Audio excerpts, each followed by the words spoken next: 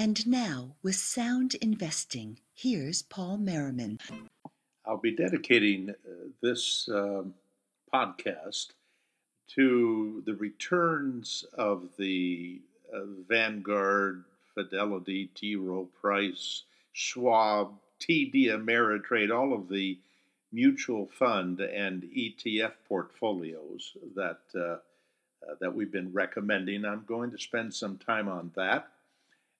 I'm also going to answer a handful of your questions. And yes, I am way behind.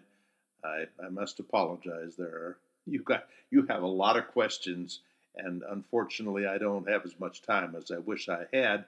But before I get into the performance and get into the Q and A's, I want to mention an article that I just recently wrote. I should say we, Rich Buck and I, and it's entitled Four Simple and Effective Ways to Help a Young Person Get a Jump on Retirement. And that is an article at MarketWatch, and we have it on our site at paulmerriman.com as well. And one reason I mention that is one, because if you didn't read it, I would love for you to go through some of these strategies.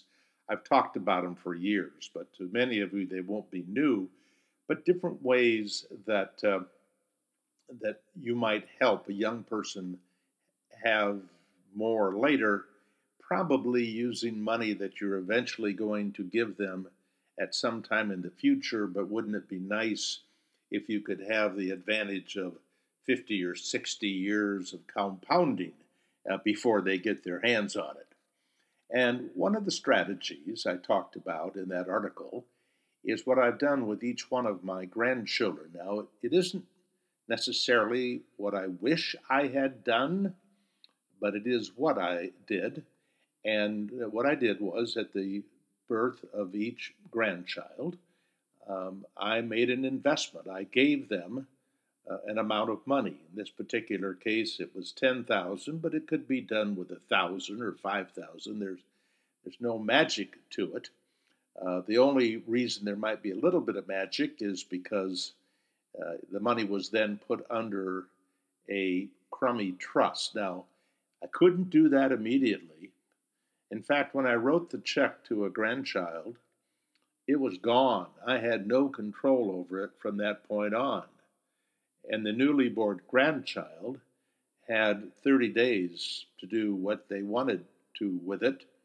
And in all cases, so far, none of them figured out how to spend it.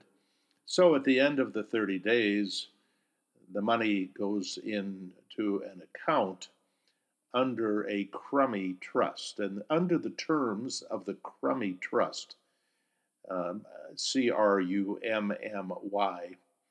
By the way, there's nothing new about a crummy trust. It's an old established way to put money aside and keep it out of the hands of the individual that you're giving it to for a particular period of time. In this case, until these newborn children are 65 years old.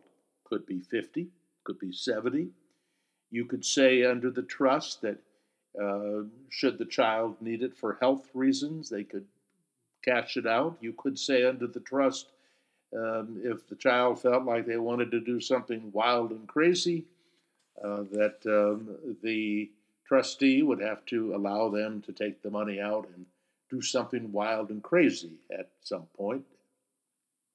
In my particular case, I'm figuring that my children are going to take care of whatever giving for those kids is necessary during their adult life. What I am trying to do, and my wife as well, we're trying to get this money set aside so it could be used for something more than things that might come up early in life. And there are lots of needs early in life, but I want this to be to help make their retirement special.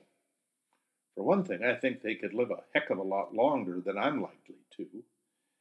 And secondly, I'm not sure that all of the safety nets, whether it be Social Security, Medicare, Medicaid, whatever, it's going to be there. And so this money has been put aside, and I put this money into, by the way, I didn't put it into anything. I don't have any control once I give this money to the grandchild. The trustee, which let's say would be let's say my son, and for my grandson. And so what my son did was put the money under a crummy trust into an annuity. And that annuity then is left to grow tax deferred until the child is 65, at which point it starts to pay out 5% a year. Now, I mentioned the annuity in the article, and I really do enjoy all the comments I get at the end of an article, sometimes almost none. In this particular case, I got some 58 comments. Well, some of those are my responses to other people. So maybe there were 48 comments. And in this particular case, the comment says, my U.S. insurance agent said there is no such thing as a private annuity that cannot be touched until age 65. Now, the this annuity that I mentioned actually is a variable annuity. And the variable annuity, under the terms of the crummy trust, cannot be accessed until age 65. Now, I don't know that that qualifies as a private annuity. This is a variable annuity that anybody theoretically could buy. The trustee, my son, was smart enough to get a no load variable annuity and get a no load variable annuity that gives them access to DFA funds, dimensional funds, which will hopefully give the grandchildren access to some great funds for a very long period of time. So you can put it in an annuity. Now, you may hear that you can't do a variable annuity this way, but the variable annuity actually, the beneficiary of income is my grandchildren. But in the end, at the death of that variable annuity, the proceeds go to charities. So there are some things here, at least I've been told by attorneys, can be done to get that money set aside. Now, what's wrong with the variable annuity? Why might I have done it differently today? Well, the problem with the variable annuity is that the money that is distributed will be taxed at the highest marginal tax rate. And in essence, virtually everything that is paid out will be taxable. Now, how could I have done better for those children? Well, I don't know that I would have been able to keep, in fact, I can guarantee you I could not have kept their hands off of a Roth IRA.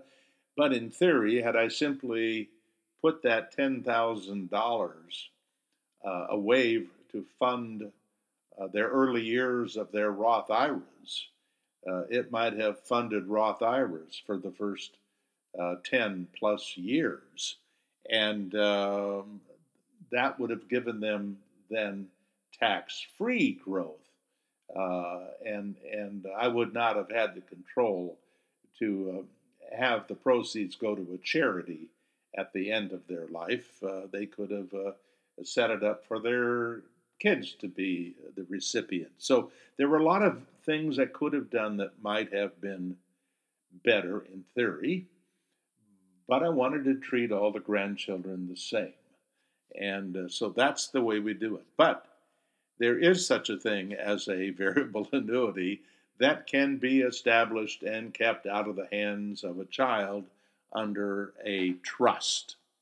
Now, they go on to say that the other two of the other suggestions I made in the article was to put aside money on a regular basis and then use the proceeds when the children are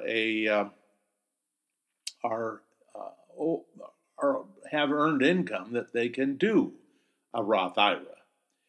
And this person who says that my U.S. agent says goes on to say that my idea of funding a Roth IRA for a grandchild, he says, is silly.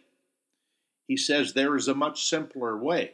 Now, here's where I'm guessing this person may not have been talking to his insurance agent. I'm thinking this person is actually an insurance agent because he goes on to say, set up a family life insurance trust and buy an appropriate amount of death benefit on yourself with the family as beneficiaries of the trust. $1 million minimum, 4 million is customary for parents earning six figures. You put enough cash monthly into the trust to pay the premiums on the policies. And then he goes on to talk about how this trust works. Now, this is one of my challenges in life is I've always tried to help the people who didn't have a lot. That was kind of my first focus. In fact, when I started my business back in 1983, my minimum size account that I would help, they had to have $2,000 to invest in order to get me as an investment advisor. That must not have seemed like a very high class thing to do if I would only take a $2,000 account. But understand what this fellow was talking about. He's saying that his insurance agent told him, and or he is the insurance agent, whichever it might be, that this is for people who have a lot of money. The ideas I was proposing is for people who would like their kids to end up with millions and millions of dollars, but are going to have to start small. I mentioned $1 a day. He says it's silly. I mentioned use a Roth IRA. He said, why would you do that when you can do these things that millionaires use? The problem is, I doubt that a person who has $1 a day to invest for a grandchild is going to be able to set up a family life insurance trust. Now, maybe I'm wrong. Maybe there are insurance companies that will take $1 a day. Anyway, I have a great joy when I read through these comments. Some people think my ideas are absolutely fruitless, but who knows? Maybe once in a while I'll find a taker. My first topic here for a Q&A topics, uh, I've had this particular question from a lot of readers who are looking for a newsletter that they can trust and that they could use as a do it yourself investor. Of course, I would like to to believe that me offering, in essence, recommendations at Vanguard and Fidelity and T. Rowe Price, etc., at no cost at all would be a good place to go.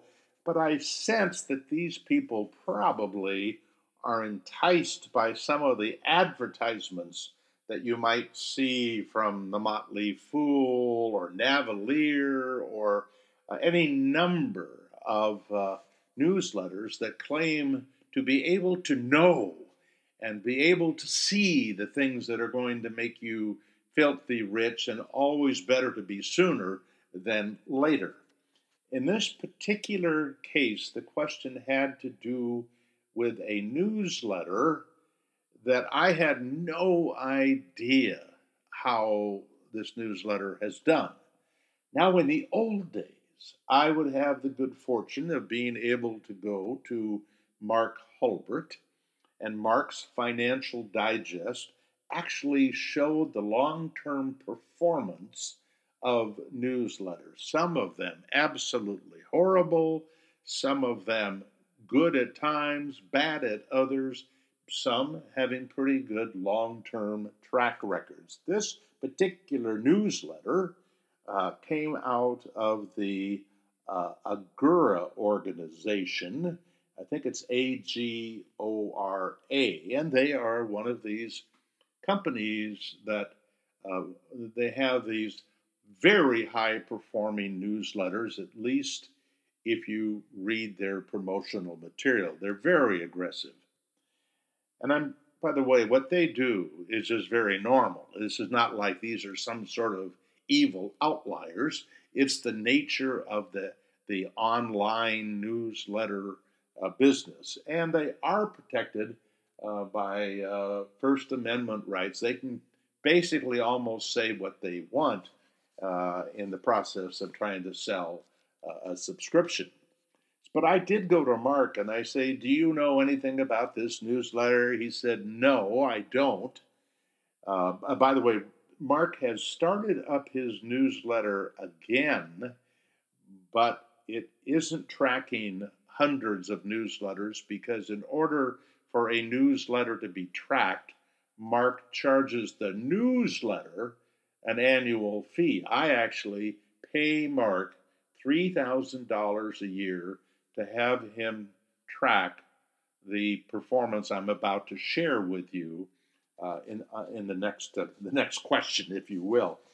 But here's what he was able to do. He said that he could provide me at least the track records of a number of newsletters, of Agura newsletters that he had tracked. For example, the Oxford Club, he tracked them from January 1 of 1995 through January 31 of 2016. So that was a long period of time. And I've seen some of the Oxford promotional pieces, very, very enticing. Makes me want to know, learn what they're recommending today. But over that period of time, Mark's tracking of their newsletter, doing exactly what they suggested should be done. By the way, exactly, Mark's got a set of rules that determine when he buys, when he sells, and he tries to do it at the same time that you could if you were a subscriber.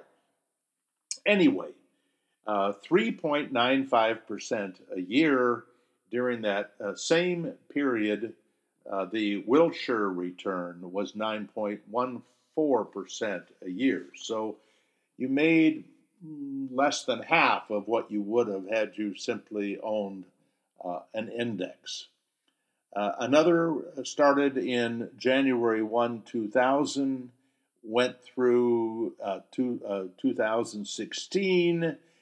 That letter produced a 5% return, 5.02.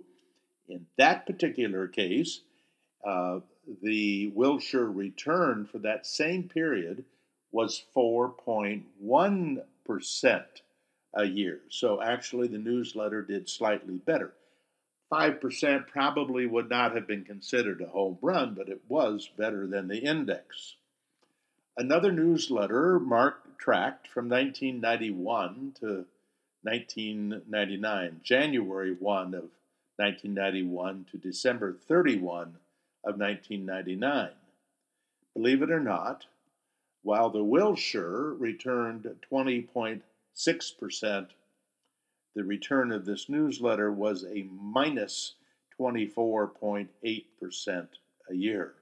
Not good. Certainly not what was expected. And I'm sure if we could see the promotional material to sell that newsletter, it would have been something much higher than the negative 24.8% a year. Another newsletter that Mark tracked was from January 1 of 94 to December 31 of 1999. During that period of time, the Wilshire compounded at 21.5%, and the Agura publication compounded at 2.3. I think you're getting the message, aren't you?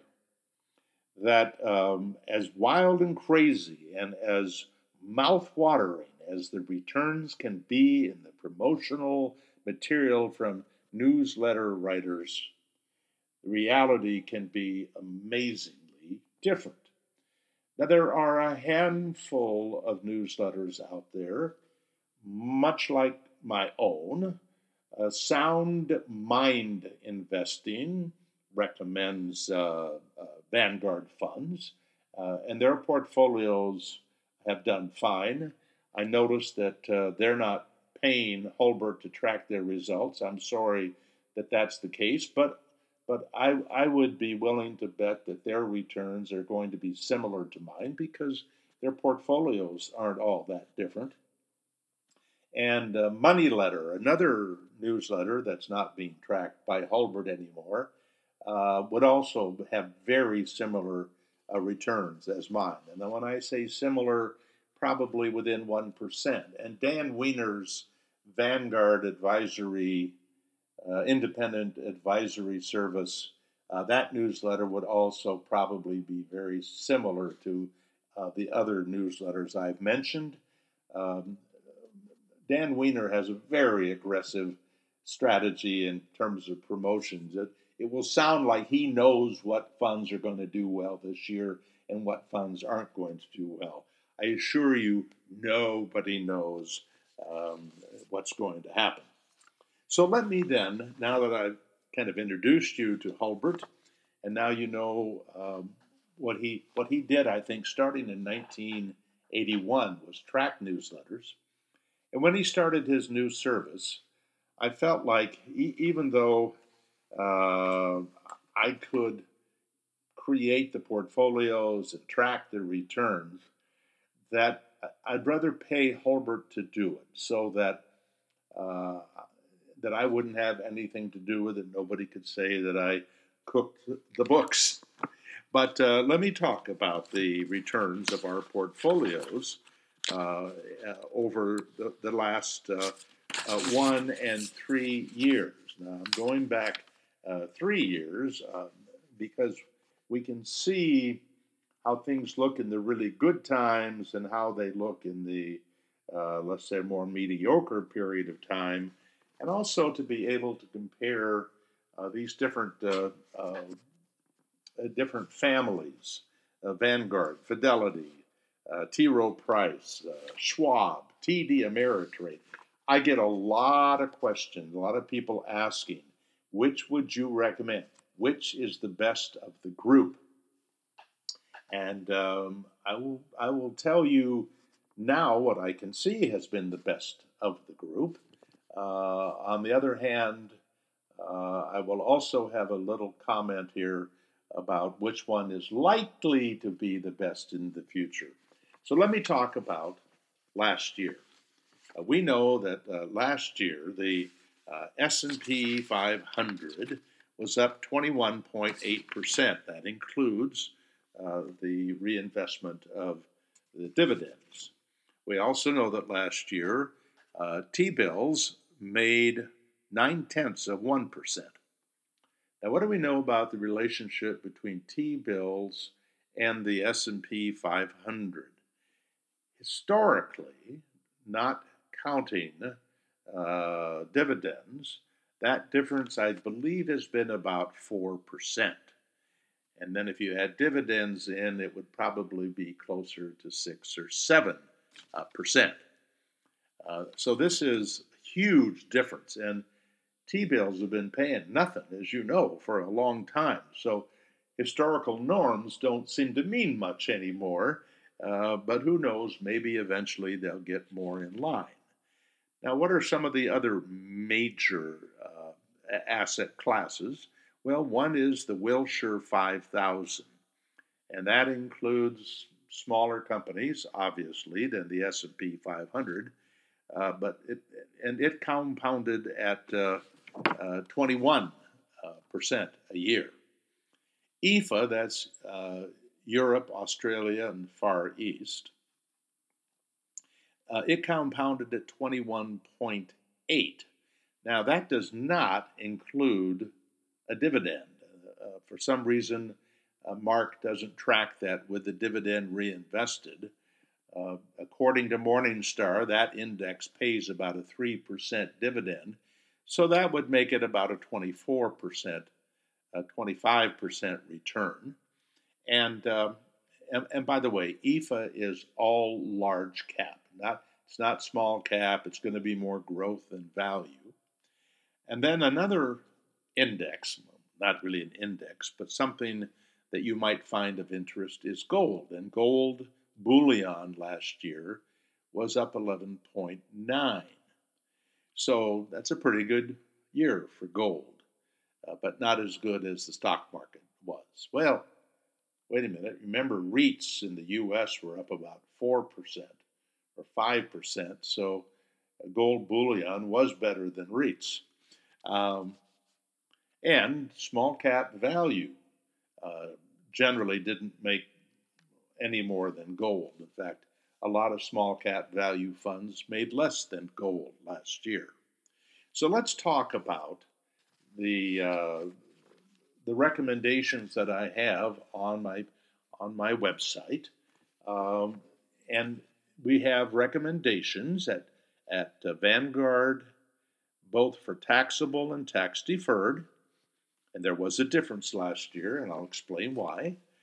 And Fidelity and T. Rowe Price. Now, those are all mutual fund recommendations, but we also have the Vanguard, the Fidelity, the Schwab, and the TD Ameritrade ETF recommendations. And as you may recall, if you tracked our recommendations, we recommend a, a what we would call an aggressive strategy. That one would be all equities.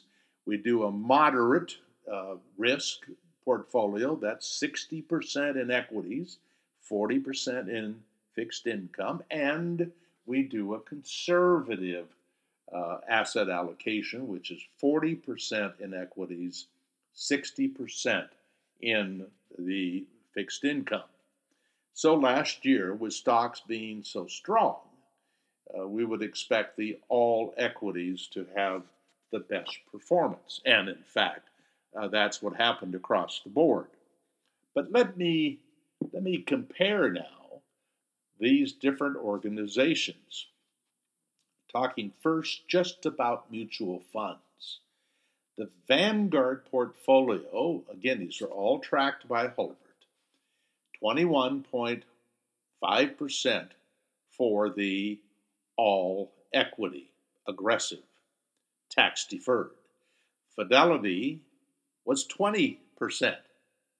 Now that's a fair difference. That's 1.5% less at Fidelity. The T. Rowe Price, 22.5%. And so, of the major fund families, let's see, there's T. Rowe Price, Fidelity, and Vanguard with mutual funds. The winner was T. Rowe Price. Now, let's talk about why T. Rowe Price might have won. For one thing, it was a better year for growth than value, a better year for large than small, but more important, if you looked at the number of stocks in the T. Rowe Price portfolios, they were a fraction of what you would have gotten at Fidelity or Vanguard in terms of the return, because you're going to have years, and this is probably more likely going to happen on the upside than the downside, but you're going to have years that by having a few companies, you're going to come out ahead having many times whatever that amount might be. And by the way, T. Rowe Price, while it's actively managed, uh, their fees are reasonable.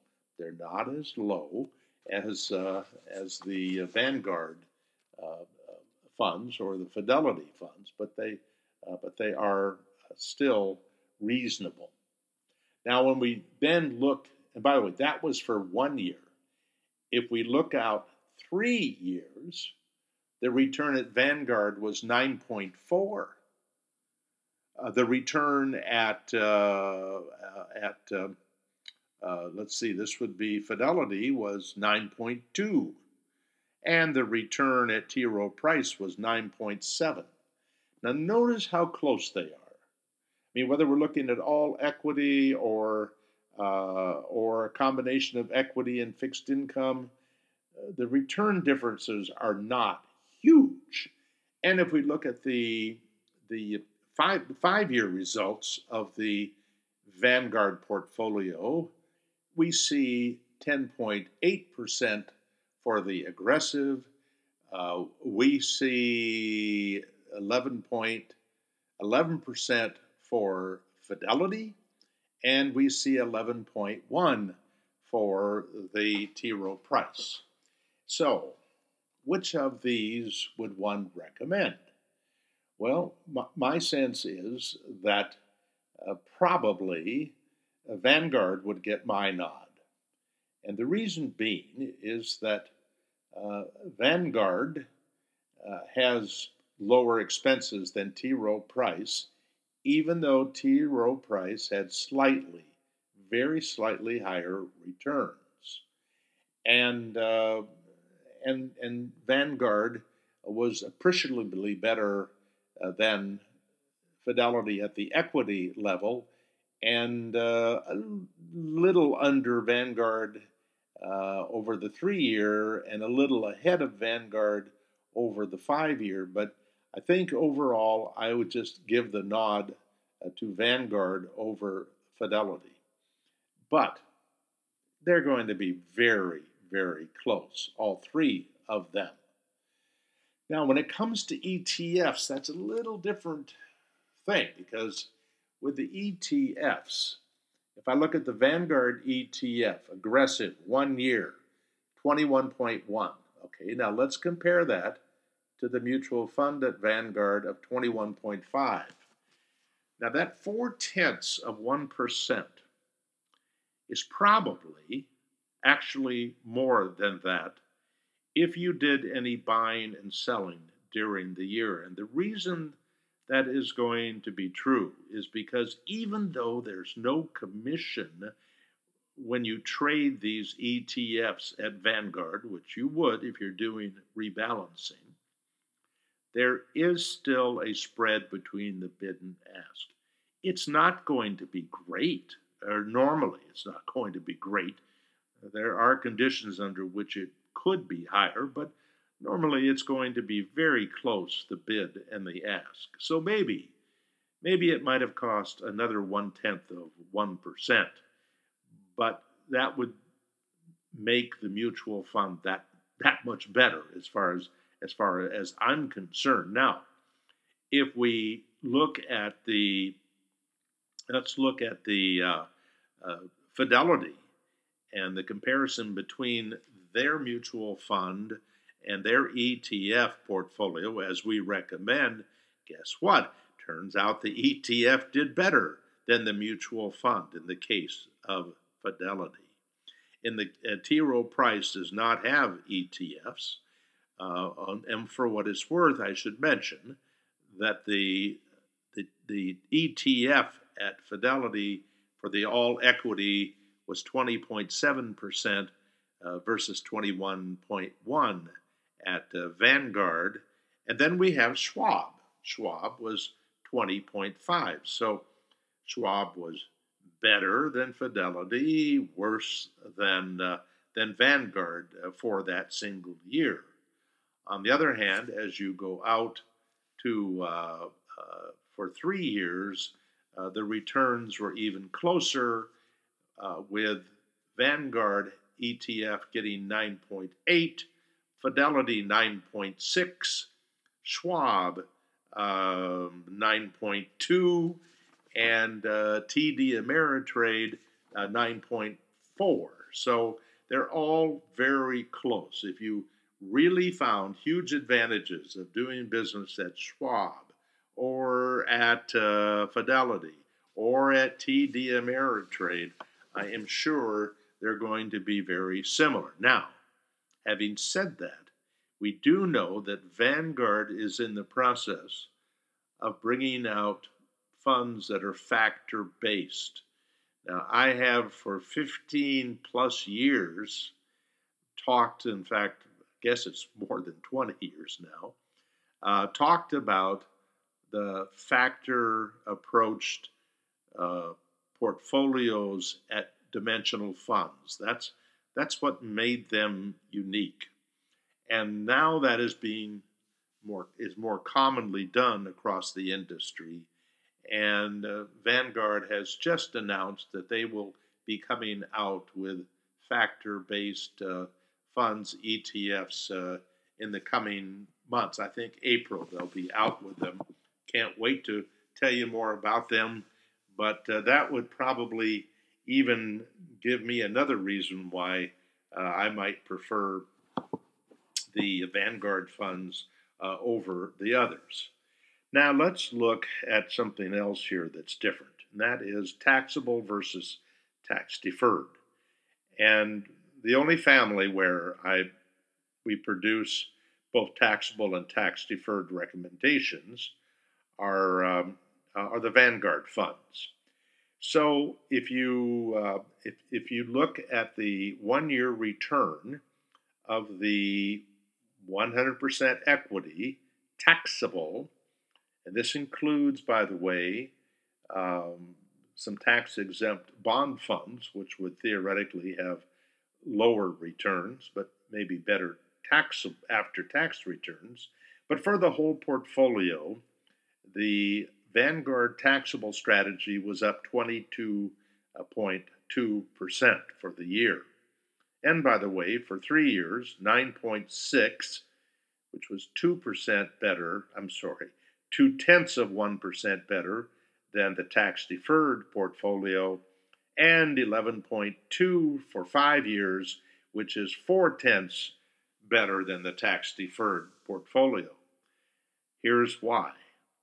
Basically, because the taxable portfolio does not include REITs. REITs are only in the tax deferred portfolio. And that, of course, as I mentioned earlier, REITs had a very bad year last year, particularly in the US. Did better in the international markets, but was really hit hard in terms of, I think, 4 or 5% gain versus international REITs. I think were up 15% or so. But that made the difference in a broadly diversified portfolio between 22.2% for the taxable versus 21.5% for the tax deferred.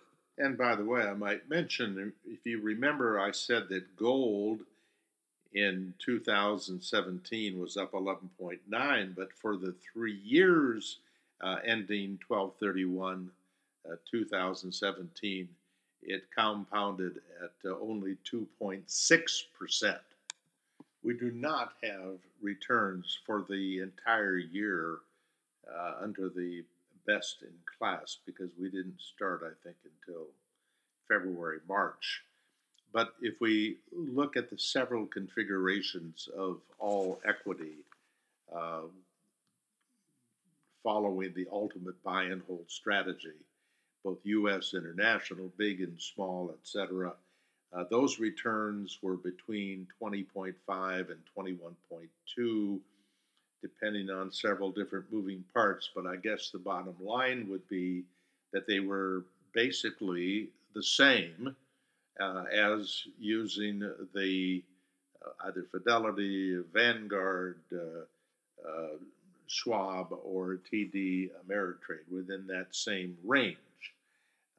Now, we will, over periods where value does better than growth, which didn't happen last year, and small does better than large, which didn't happen this last year, it will be interesting to see if the best in class recommendations do better than the commission free at Vanguard and Fidelity and Schwab and TD Ameritrade.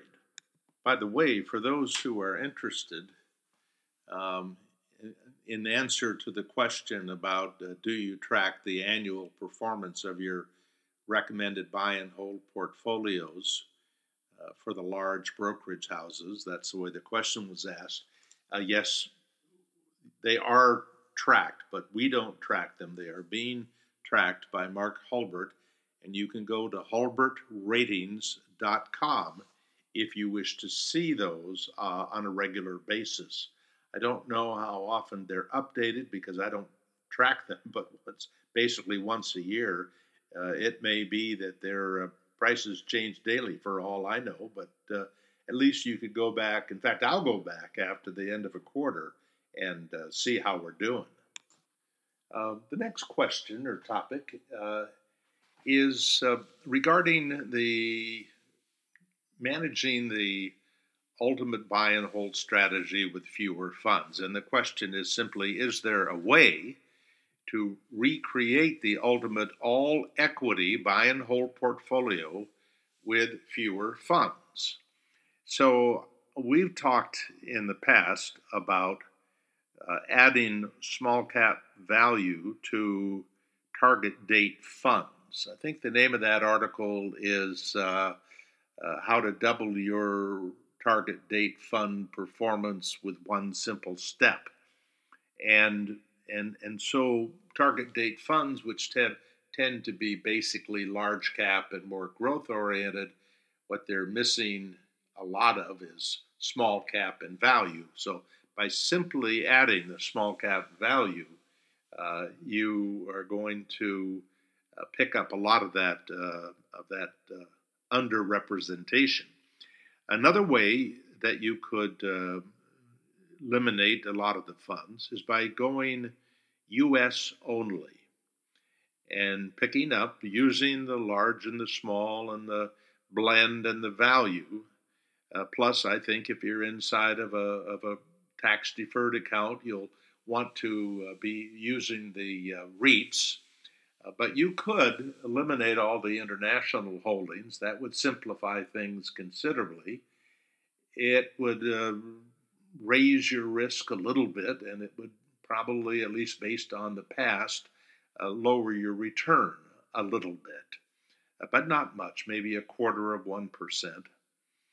Also, I think you could put together a portfolio that is not only U.S. only, but it could be also value only. So you could have half of the equity in U.S. large cap value and half in U.S. small cap value. Now that should produce a better rate of return than owning the S&P plus large cap value, small cap blend plus small cap value, and REITs. But if you went strictly with the large cap value and the small cap value, you would get access to markets that are very similar in terms of how they'll all go up together. Most cases they'll go down together, but historically the value does produce a better return. Now, you could also add two more funds. You could add international large cap value and international small cap value and have basically a global value portfolio that will probably do better in the long run than one that also includes the growth in the portfolio. One of these days, I'll do a podcast all about the capital gains and dividend distributions of mutual funds. But for today, this question brings up the topic of dividends. It says, when a mutual fund pays a dividend, it will lower the share price due to the fund's requirement to pay that dividend. So my question is, can you explain exactly how that makes me money versus not paying the dividend, which would keep the fund price the same? Now, I mean, there is no benefit to having that dividend paid out. It becomes a taxable event, certainly, but that's just the way mutual funds work. The problem is for the person who buys a fund in November and then the fund pays a dividend in December, you're going to be taxed on that entire dividend, even though you only owned it for a month. But that pass through of the dividends is part of what you have to live with inside of a mutual fund. And for my last question, topic of the day, this one has to do with concern not only for the stock market, but for the bond market. He says, I have been very nervous for some time now about the bond market. Stocks, of course, have had an incredible run up, and bonds are normally a great insurance for someone like me that is near retirement age. I fear, though, that bonds perhaps may be a bit too expensive in a scenario where inflation decides to rear its ugly head. I'm concerned there could be a flight out of both stocks and bonds. I've decided I sleep much better keeping just stocks and the stable value fund in my 401k. Then in parens says no bonds. I do have a significant amount of bonds with Vanguard as per your asset class model, 40-60, 40% bonds, 60% equity.